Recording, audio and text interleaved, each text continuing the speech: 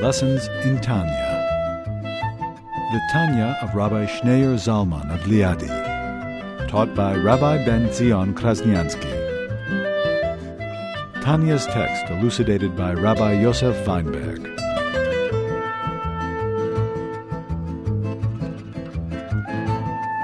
What makes us Jewish is we have a Jewish soul, and that Jewish soul is holy. And how is that soul holy? Because that soul knows Hashem, sees Hashem, and knows Hashem not as we humans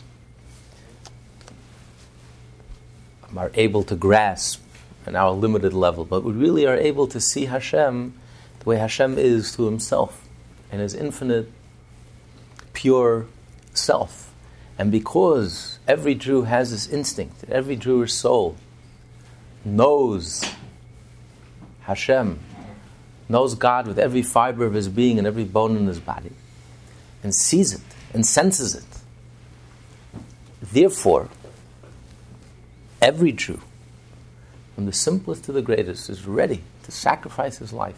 In the moment of truth, is ready to make the ultimate sacrifice for God, for Hashem. When push comes to shove, are you a Jew? Or are you going to deny your Jewishness? Any Jew and every Jew,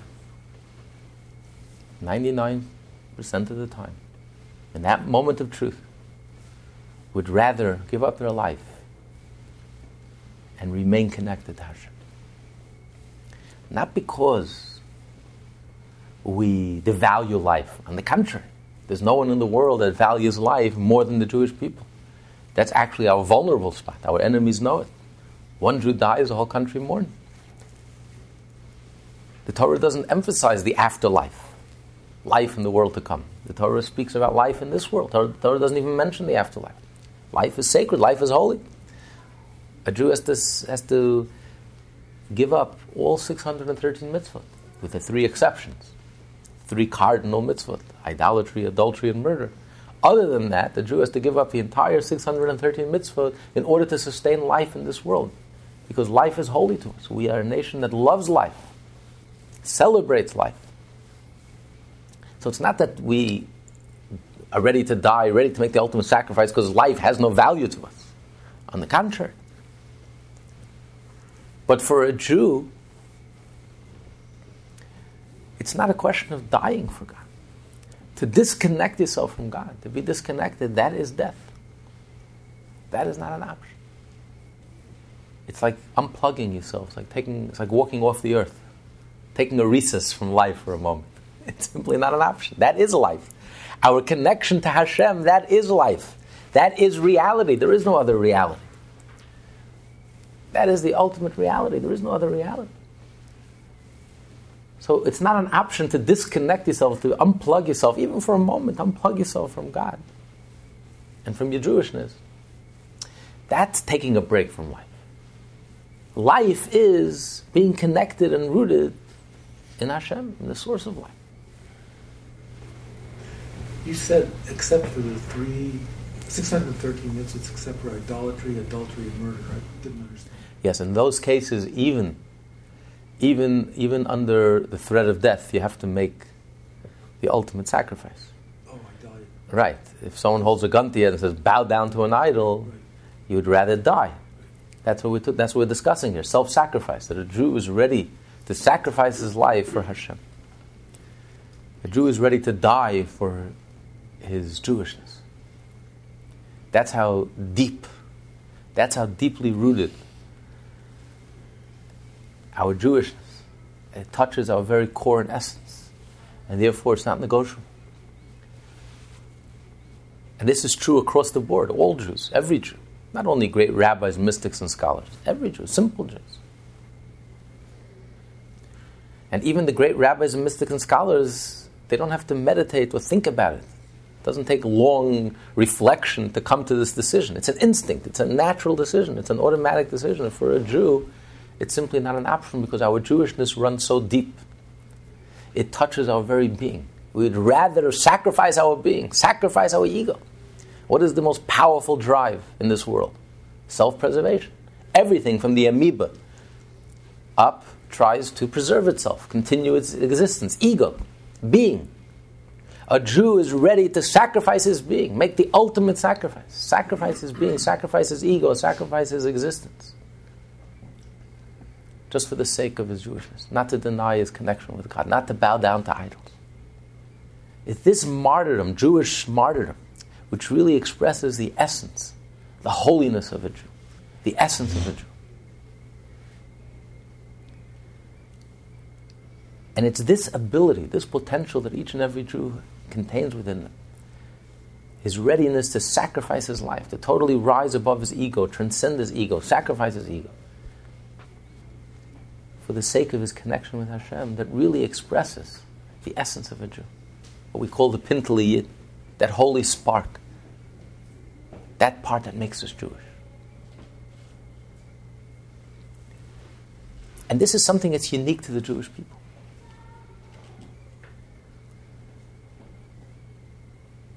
Because it's a human being, by nature, by definition, his essence is about ego, self. That self-preservation could take up many forms. There are many people, freedom fighters, who are ready to give up their lives for their beliefs. Not uniquely Jewish. Many people are ready to die for their beliefs. Many people were burnt at the stake for their beliefs. What's unique about Jewish martyrdom?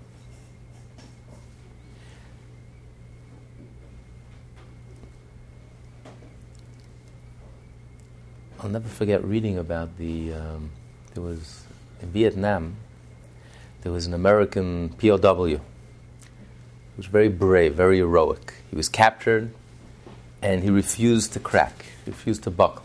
They tortured him and he was very strong. Finally, they got to him. How did they get to him? They told him, you know what's going to happen tomorrow? You're going to be walking down a street in Vietnam. A truck is going to come barreling out of nowhere and it's just going to mow you down. And we're going to report it that you died in a stupid accident in the jungles of Southeast Asia. And that broke him. That totally broke him. He was ready to die a hero. He was ready to die for his beliefs, for his cause. But to die a stupid, meaningless death in a God-forsaken place, for what? He survived torture, but he's going to end up being just a note. He just died in a stupid accident. Of course, no one's going to know that it wasn't an accident.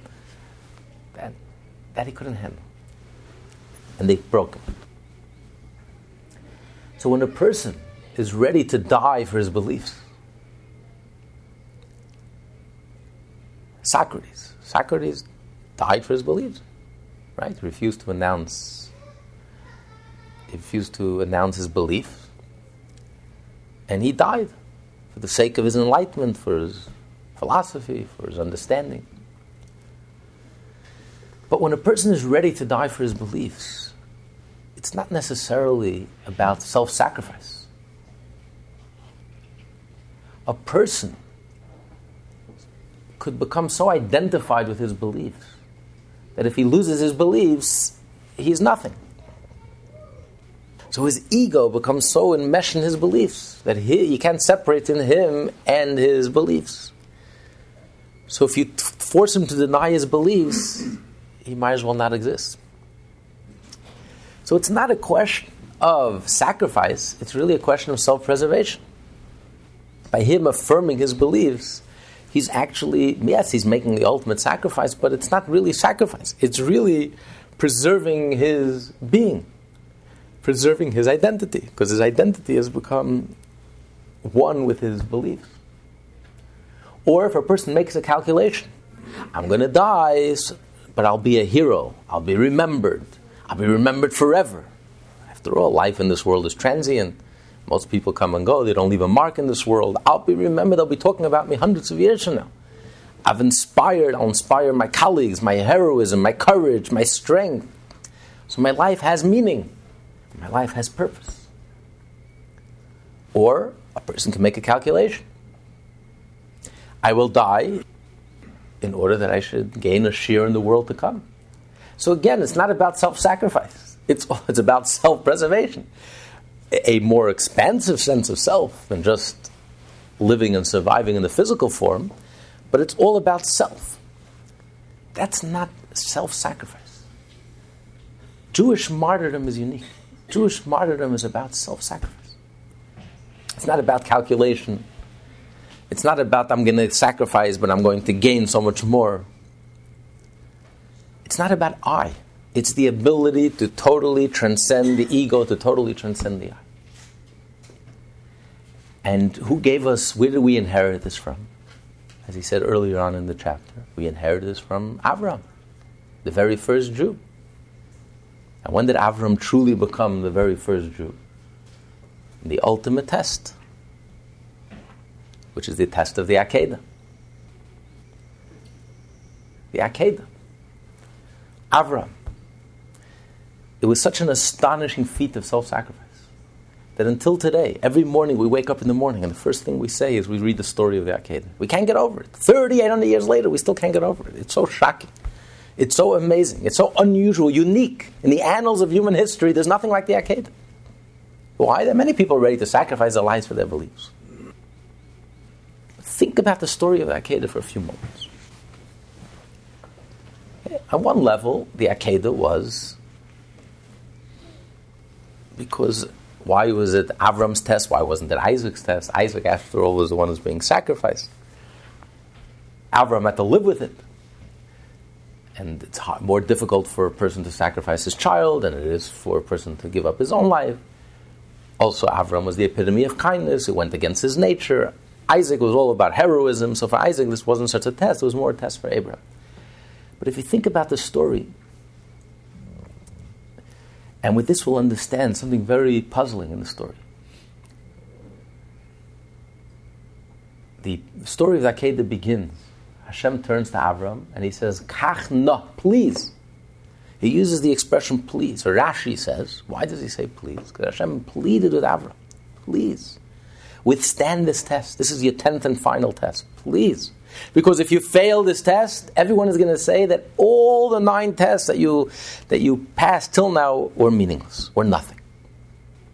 But if you'll withstand this test, then everyone will know that the previous 9 tests were for real.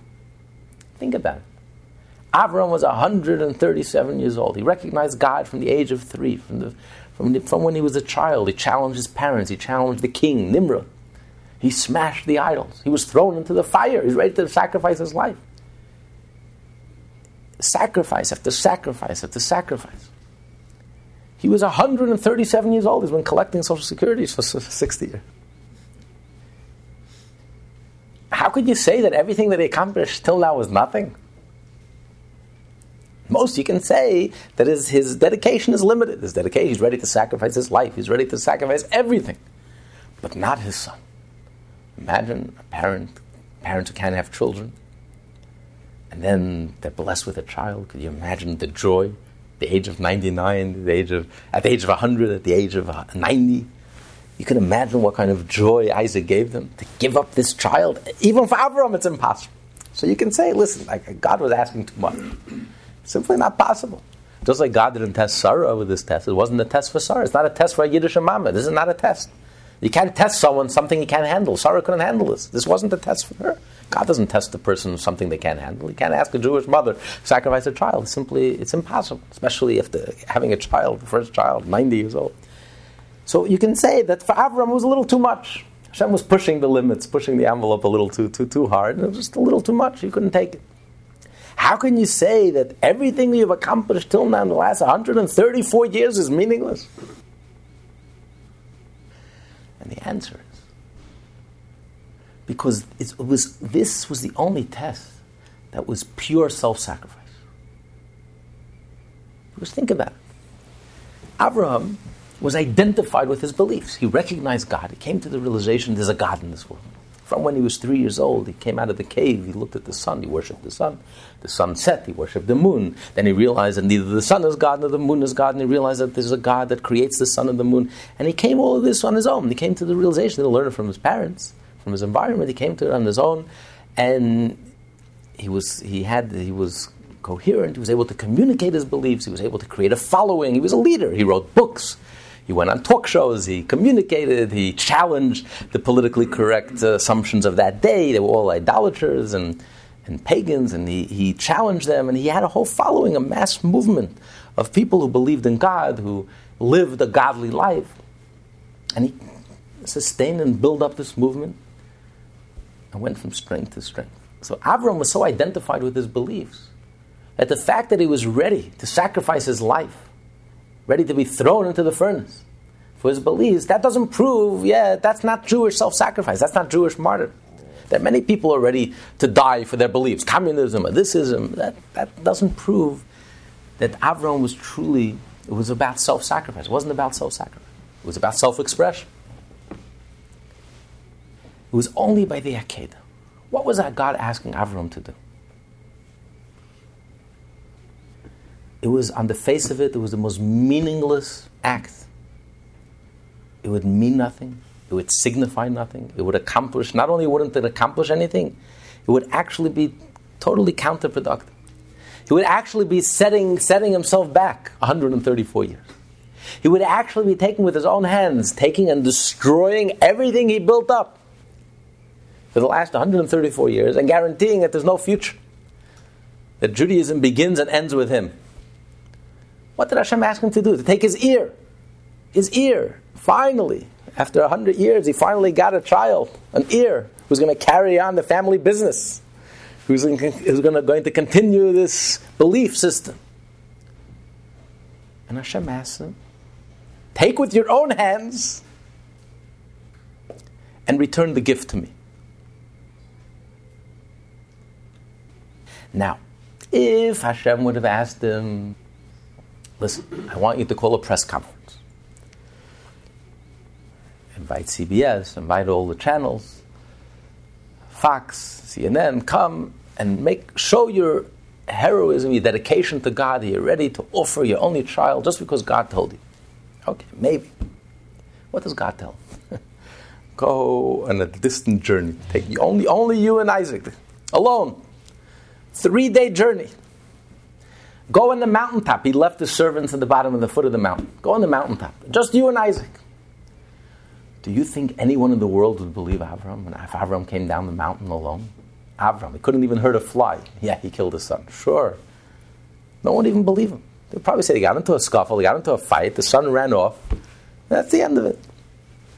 So it would be a meaningless act, a pointless act. Not only it wouldn't accomplish anything, it would be totally counterproductive. It would be destroying with his own hands everything that he built up. And yet, Avram was ready to do it. If this is the will of God, this is Jewish martyrdom. This is Jewish self-sacrifice. There's no ego. There's no agendas. There's no calculation. For a Jew, there's only one reality, and that is Hashem. If this is what Hashem wants from me, even though it goes contrary to everything that I understand, it goes against every fiber of my being, it goes against my nature, it goes against every bone in my body, it goes against everything I've worked so hard for the last 134 years. If this is what Hashem wants, not only did Avram hesitate, he woke up early in the morning, he went gladly, and he was ready to do whatever Hashem wants, because he has no agendas. It's not that he's gaining anything, or he made a calculation, or his identity is tied up with his... There's no other reality. All there is God. And if this is what Hashem wants from me, that's all that matters. It's not an option.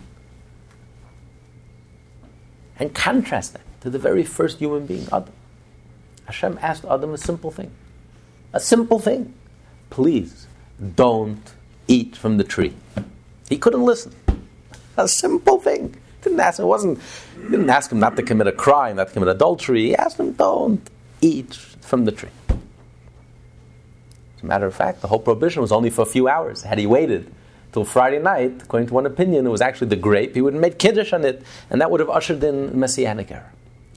So for a few hours, Hashem asked him, don't eat it, wait till Friday night. 3 hours. The whole prohibition was 3 hours. That's one of the reasons of Arla, the mitzvah of Arla. You're not allowed to eat from a tree, a fruit, the first 3 years. 3 hours, the whole prohibition. And he can listen. Look what Hashem was asking of Avram. Hashem commanded him, go take your son and offer him as a sacrifice, return the gift that I gave you, at the age of 100, and now it's time to send them back home. Send them back to heaven. Now Avraham was God's partner. When God wanted to destroy Sodom and Gomorrah, Hashem says in the Torah, am I going to hide it from Avram? Avram is my partner. Do you know who Avram is? Before Avraham came on the scene, no one knew of me. God was totally, no one even talked about God. God was so remote, abstract, irrelevant to people's lives. Avraham made God relevant. He brought his reality, his consciousness into human consciousness. So Avraham was God's partner. Without Avraham, no one would know God. So Avraham was a general in God's army. He was the secretary. He was the head. The head in chief. And God says, I can't do anything in this world without asking Avram. Avram was a partner, an equal partner with God.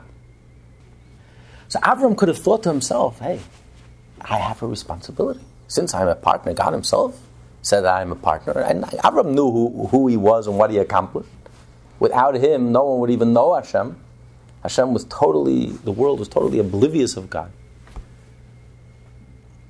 Avram may even had a responsibility as God's partner. Listen, God, with all due respect, this is no good for business. you want me to kill Isaac? Are you kidding? It's not about me. It's about the business. It's no good. It's not, I don't know what you want to accomplish. And you know what? He would have been right. He would have been right, because God never intended him to kill Isaac. But he would have lost his Jewishness. That would have been the end of Judaism. That would have been the end of Judaism. Then it's like any other religion. When did he become Jewish? At that moment. What heroism, what courage. Till today, 3,800 years later, every morning we wake up, we read the story, we're so astonished. Amazing. 137 years old.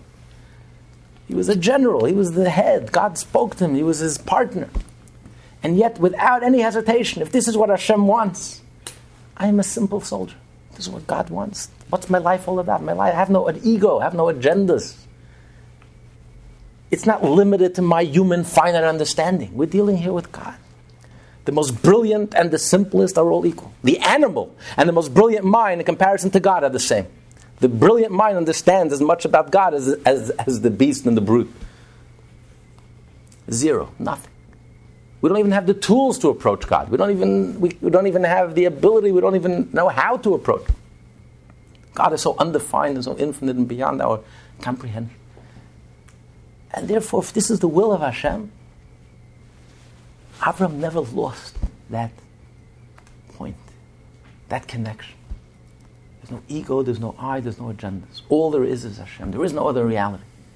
And it was so clear to him, so crystal clear. This is what Hashem wants.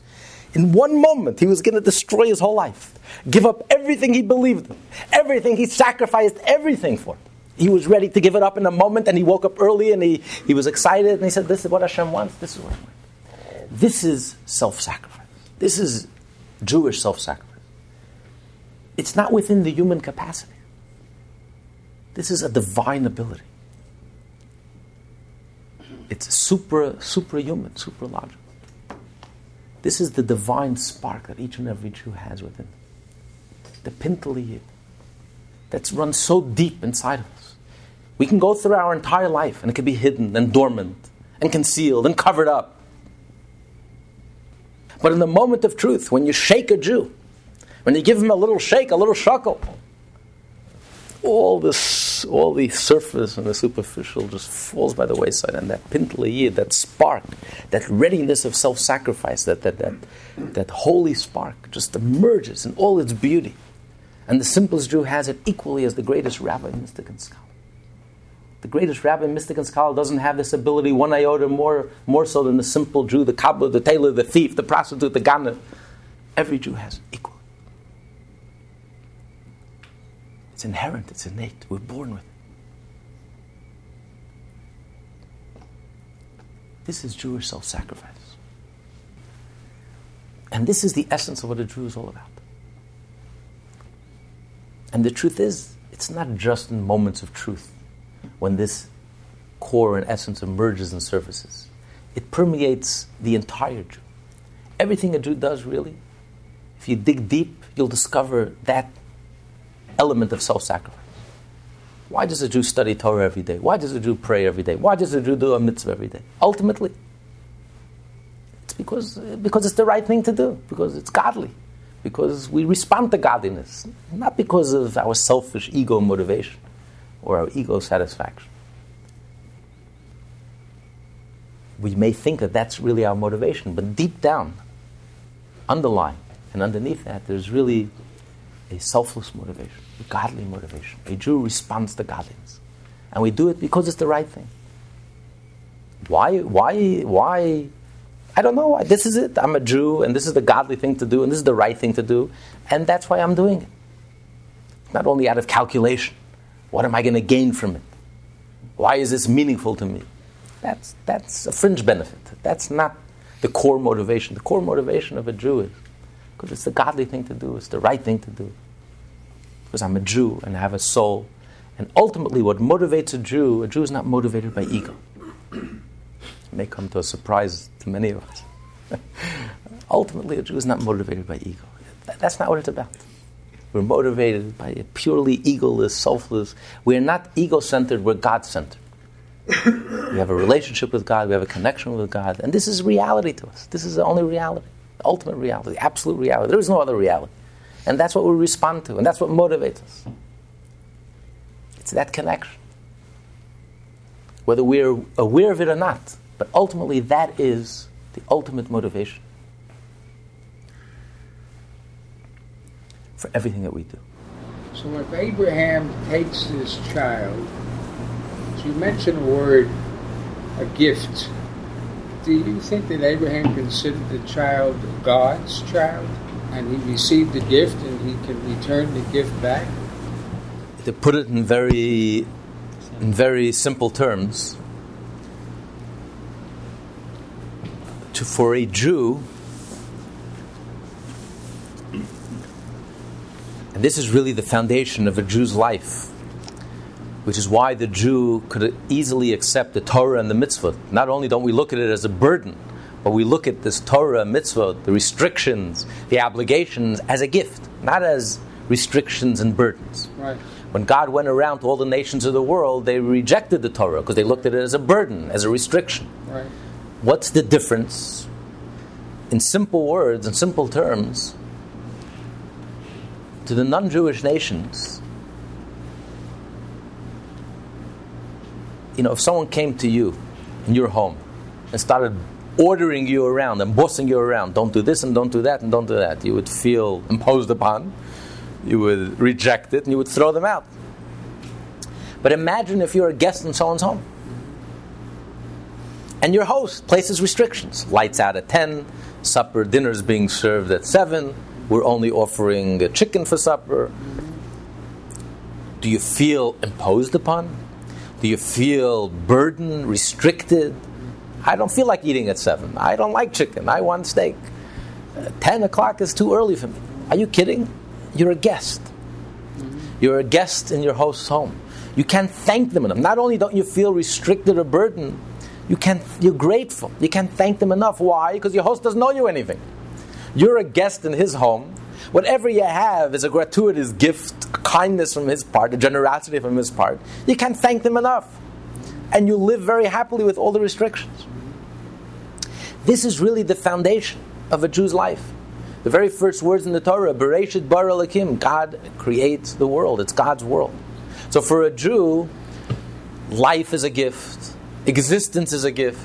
I understand that. Okay. I won't Okay. that. So therefore, if you think about it, these were the tests that Avraham had. Hashem took everything away from Avraham. Everything. He took away his life. He was thrown into the furnace. He took away his wife. She was taken away. He took away his livelihood. He had to leave because of the famine. He took away his nephew. Yishmael was kicked out.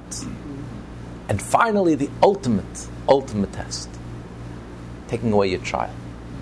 Because a Jew's attitude is, I don't own my wife. I don't own my life. I don't own my body. For a Jew, there are no rights. We have no rights in this world. All we have are privileges. And when you live with that attitude, all you have is privileges. If after 37 years, Hashem says, I gave you a gift, 37 years, I want it back. And Avram did not doubt for a moment that Hashem spoke to him. Avram was a prophet. A prophet is not hearing voices in his head. A prophet knows 100% that God is speaking to him. And he couldn't tell Sarah because he knew that Sarah couldn't handle it. Why? Because this is not a test for a Yiddish mom. You can't ask of a Jewish mother. God doesn't give a person something he can't handle.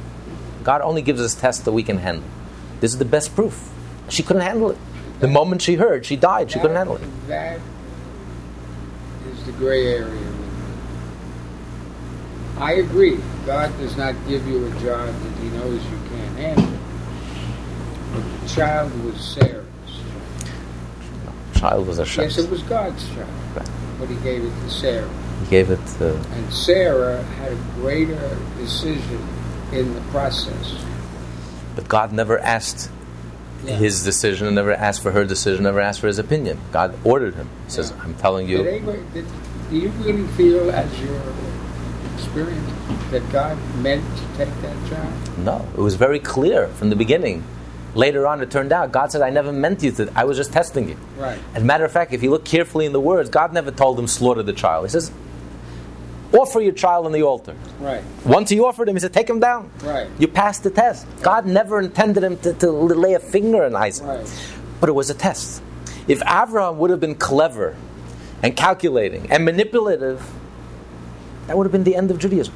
We would never have heard of Avraham. Right. And we wouldn't be sitting around this table. 137 years. 137 And years. he was his partner, and he was a general, and he never would have heard of him again. We never would have heard of him again.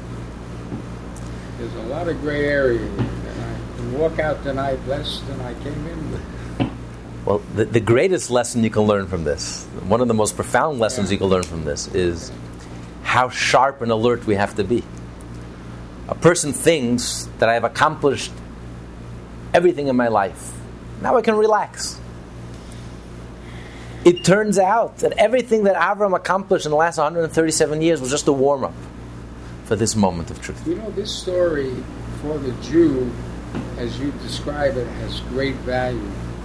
But for the non-Jew, it has been a detriment to question the idea that God would ask a father to give up a child. What kind of Jew would do a thing like that? When you say earlier in your discourse that we honor life greater, we mourn one person, the whole country, the whole tribe will mourn. But for a Jew, very powerful yes. Story, yes? 100%. This is a story perhaps that only a Jew can really understand. Because for a Jew, life is only one source for life. Life is sacred and holy because it's connected to the source of life. For a Jew to be unplugged, to be disconnected, is like taking a recess from life for a moment. To bow down to idols is like taking a recess from life for one moment. It's like walking off the face of the earth. It's simply not an option. For a Jew, life, reality is God. There is no other reality. That is the reality. There is no other reality. That is good and that is life. To be unplugged and disconnected from God for a moment, for a Jew, that's simply not an option. And that's why Jews are ready to martyr themselves throughout the ages. This is the secret strength of the Jew. This is the stubbornness of the Jew. This is the strength that gave us the strength to be able to overcome adversity. When 99.9% of the world came down on us like a ton of bricks, ridiculed us, humiliated us, was opposed to us, excommunicated us, boycotted us. This is what gives the Jew the strength, because we know we have a relationship with God, we have a marriage to God, we have a connection with God. And when push comes to shove in the moment of truth, a Jew would give up everything, the ultimate sacrifice, give up his being, even give up his spirituality, give up everything for Hashem. There is no other reality but God. That's how crystal clear we see God. In the moment of truth, that part of the Jewish soul that sees God as but is. Do you think a Jew would believe that God would ask that of A prophet doesn't doubt. In the course of daily life, as reality now, It's beyond my comprehension, and maybe it's because I'm only human, and I accept that limitation. And as a result, Avram discovered an infinite love for Isaac, a godly love, a love that's eternal. Oh, I can understand that. A It's love. better to have love than loss. He found his son because he had him. He didn't kill him. But he also discovered a love, an eternal love, a love that's eternal, it's forever. Because what he gave to Isaac as a result of his test, he gave to Isaac eternity. Not in heaven, in this world. That the Jewish people, the children of Isaac... He didn't kill him. But not only the fact that he was by being ready to take his life, he gave his child eternity. He didn't do it for Isaac. Did he do it for Isaac? Or he did it for God? He did it for God. But what he gave Isaac as a result, because he withstood this test, that's why he became the first Jew, and God made a covenant with him for his children forever and ever. I wonder what Isaac's feeling must have been at that point. Why are you doing this to me? Isaac actually encouraged Abraham. He encouraged him. As a matter of fact, Satan tried to stop Abraham. He created water, and Abraham walked into the water, and when it reached his mouth, the water parted. Then Satan sidled up to Isaac and says, "Listen, Isaac, you're a young guy. You're 37. You were never married. You never even lived life. Right. Look at your father. Your father's a holy Jew. He's 137 years old. But he's 137 years old. Obviously, he's a little senile. It happens to the best of us. Obviously, he may be suffering from early Alzheimer's. Maybe Abraham. He's telling Isaac. Maybe he hears voices in his head. He thinks. I mean, come on. He snuck out of the house. He didn't tell your mother. He kept on talking to him. Pretty good. Kept on talking to him. But Isaac... Pretty good story. Isaac refused to listen. He says, "Listen, if my father is ready to do this," and God spoke to him. And if God spoke to him, this is what Hashem wants. As a matter of fact, he pleaded with his father to tie him up. Yeah. When he put him on the altar, he says, out of instinct, I'm going to block the knife. He's honored his father to that extent. Yes. He says, please tie me up so I shouldn't even, out of instinct, defend myself. He didn't honor God. He honored his father. He honored the will of Hashem. He trusted his father. If this is what Hashem wants. All right, I quit. Well, I'm not disagreeing. That's why we say it in astonishment. 3,800 years later, every morning, this is true self-sacrifice. It did a lot of harm as well as a lot of good. Because the world isn't only Jews. And this subject matter has been going on a long time about the question, how could God ask a father by this? Now, it can be misinterpreted because the end of the story to many people is that he had every intention of taking, according to Abraham. He didn't think it was a test. He didn't know it was a test. Right. That's why it was a test. Right. He was ready to... The feeling of Abraham to say, I trust God. When you're sitting in that bed at night, and you have to understand a father telling himself, I'm taking my son tomorrow to God. Was there any doubt in Abraham's mind at any hour? No. Okay. God spoke to him, 100%. God spoke to him. I can't comprehend that. Can you?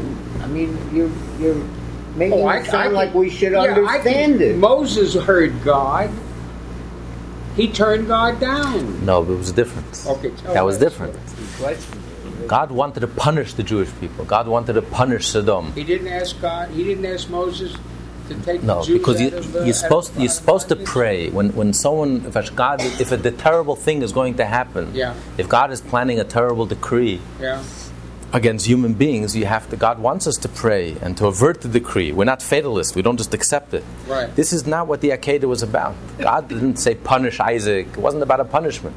God says, I gave you a gift.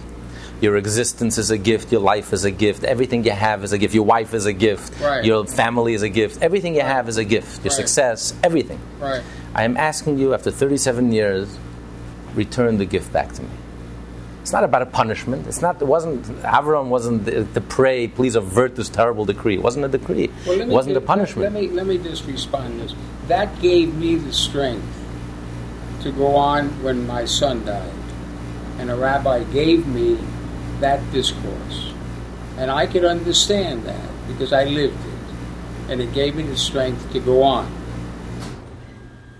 The mother never could comprehend it. The mother lost God for the rest of her life. So there's another human being here. There is another Jewish soul. And you know what? It wasn't only Sarah that would have been lost here. Everything that Avram built up for 134 years would be lost. That would have been the end of Judaism. If it was fulfilled. If it was fulfilled. As far as Avram knew, this was for real. So as far as he knew, not only Sarah would be lost, everything he believed in, everything he lived for. And he gave it all up because God asked him. That's it. There was no calculation. Right. It was counterproductive. Right. It went against every fiber of his being, his nature, his human, kind nature. It's a great story, and it serves a very, very major purpose. And if we just take it literally as it is, and it ends well, it ends well. He brings the boy back. God is happy with him. The trust was fulfilled. And life goes on. And now we talk about Abraham thousands of years later. It's a marvelous story. All is well that ends well. But it's that moment that actually taught him what true selflessness is. Yeah. And that's why Jewish kindness, from that point on, Jewish kindness is genuine. Yeah. It's not based on self-satisfaction. What am I going to gain out of it? Yeah. How does this fulfill my soul? Yeah. What deep need inside of me? It's not about me. Yeah. Jewish kindness is really about the other person. Where does a Jew get this selflessness? This genuine compassion and caring for another person. It's not about me. Remove yourself from the picture. Whatever it takes to help the other person, even if it's detrimental to me, it's about helping the other person. I mean, I know now, as the story unfolds, what Hashem's purpose was. Yes. Because he didn't take Isaac, and because Isaac moved on, and because everything moved on. And we still talk about it today. The great trust of Abraham. Fine. Okay. But if a Jew approaches God and says, I'm only going to worship you if it makes sense to me. If it doesn't make sense to me, I'm out of here. Why would he argue? That's religion. That's not Judaism. Why did Abraham argue? God wanted him to argue. Oh. God wanted him to argue because... in that case he wanted him. In this case he didn't want him. Because... How do you know he wanted him to? How do we have the capacity to know that God wanted him to when we can't fathom God? Because it's a mitzvah. Actually, it's a mitzvah in the Torah. It's one of the mitzvah to pray, not to be fatalistic. When something terrible is about to happen, a Jew has to storm heaven and earth. You have to avert the decree. You don't just accept it fatalistically. The word Islam comes from the word surrender. In Judaism, there's no surrender. A Jew is meant, because in a perfect world, this world is a Garden of Eden. In the perfect world, there are no tragedies. In the perfect world, there is no pain. In the perfect world, there is no evil. In the perfect world, when Mashiach will come, there won't be any death. You mentioned earlier that we don't talk about the world to come much in the Torah. In the afterlife. Mashiach, the Torah is... the afterlife and the world to come. The world to come, Mashiach and the resurrection, the Torah is filled with it. So what is afterlife? The soul, after the soul dies, after the person dies, and the soul goes to heaven. So that's a separate subject. That's a separate subject. The world to come. The world to come. That's after. Right. Oh, okay. But the world, in this world, this is the ultimate. So a perfect world where there's no evil, and there's no shadows, and there's no darkness, and there's no pain, there's no death.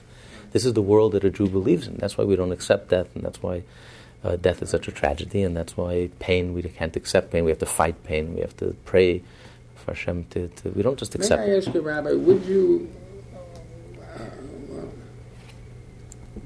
you at least allow this to be a doubtful subject? To have this kind of problem in questioning, not God, Abraham.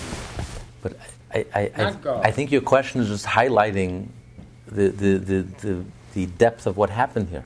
Why the Akedah is so pivotal for a Jew, why it's so fundamental for a Jew. Yeah. Because if a Jew says, I am only going to... This was a mitzvah, this wasn't about a punishment, this wasn't about Hashem was angry. It wasn't about a punishment, it wasn't Hashem was angry. Hashem says, I gave you a gift for 37 years, send the soul back to me. Send the soul back to heaven. If a Jew is only ready to worship God, only in a way that's limited to my limited understanding and to my limited grasp, that would have been the end of Judaism. There is no Judaism. That's not Judaism. That's religion. That's not Judaism. The foundation of Judaism, the very foundation of Judaism And that's why it's godly and it's eternal. And that's why the Jew never left the front pages of history. And that's why the Jew is the ultimate humanist. The Jew is the most compassionate people on the face of the earth. Because there is a selflessness. There's a genuineness. And that moment of genuineness in all its beauty and all its purity emerged during the Akedah. Because Avram trusted Hashem. This is a mitzvah. Hashem is giving me a mitzvah. So this is the symbol of our selflessness.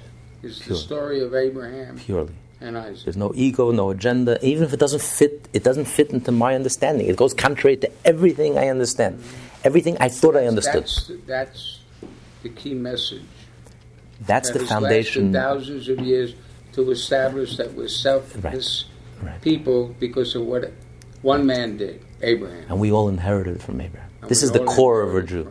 This is the essence of a Jew. This is Jewish martyrdom. Right. That a Jew is ready to go, the strength that a Jew has. Right. Where does a Jew have this strength? To stand up to the whole world. Where does a Jew have the strength to continue to bring light into the world and goodness into the world and godliness into the world when the world is so dark and corrupt and the antithesis of everything that's godly and good? Wow. Unfortunately, and I'm not a negative person, I understand more than I'm saying here today, but I'm throwing it out to get your wisdom, your interpretation. There are whatever percentage, I don't know, but it's not 1%, who believe in God out of sheer fear or need, selfish need to take them through their tragedies. That without God, they don't think they could face it because God is going to help them. So that's not selfless. So this is a real stretch to reach the level of being so qualified that you say is our tool. We're born with that. We're given a gift. That's our soul. That's Tanya. To be able to reach that level, to take it to that point. There's a beautiful story with the Arizal, the greatest Kabbalist that ever lived. Who? Rabbi Isaac Luria, the Ari. Yeah. He lived in Sfat, and he would take his students out Friday evening to sing the Lecha Dodi, to welcome in the Shabbos. And one day he tells his students, one Friday evening, he says, if you'll just come with me, I can take you now to the Kaisel. We'll go to the wall, and we'll receive the Shabbos in Yerushalayim. He was talking about a miraculous transportation. He says, we'll close our eyes, and in a moment, we'll be at the Kotel, and we'll welcome the Shabbos. And that would have been the Mashiach. Mashiach would have come. So there were some students, very learned, and they said, Rabbi, it says in the code of Jewish law that before a husband leaves his wife, especially Friday night, you have to ask permission. My wife is expecting me, she has soup ready for me, she has gefilte fish. All of a sudden, I'm going to disappear in her. The Rebbe's face fell. He's chagrined, he turned his face around. He says, Mashiach could have come. If you only would have trusted me. Don't you think I know what it says in the Shulchan Aruch? What do you think? Haven't I learned the same Shulchan Aruch? Haven't I taught you everything you know? There was a moment. There was an opportunity. This is what Hashem wanted at this moment. Had you been alert and sharp and been ready, that's it. Your wives would have joined you with Mashiach in Yerushalayim, like with all the Jewish people. But you had to have the trust. One of the sharpest lessons you learn from the Akedah is, the Baal Shem Tov said that sometimes a Jewish soul comes into this world just to do for 70, 80 years, just to do one favor for one person. That's it. I don't know who that person is. I don't know what that favor is. It could be a simple favor. It could be a profound favor. It could be a material favor. It could be a spiritual favor. But could you imagine living with that thought? That maybe everything I'm doing in my life is just a warm-up, a training, an exercise, a preparation for this moment. And if you blow that moment... So what is that moment? To receive a gift? We don't know. No, but is that the moment? No, but this is the story... We don't know who the gift's going to, but that moment is to receive a gift? But this is the story of the Akedah. Everything that happened to Avram for the last 137 years was just a preparation, a warm-up.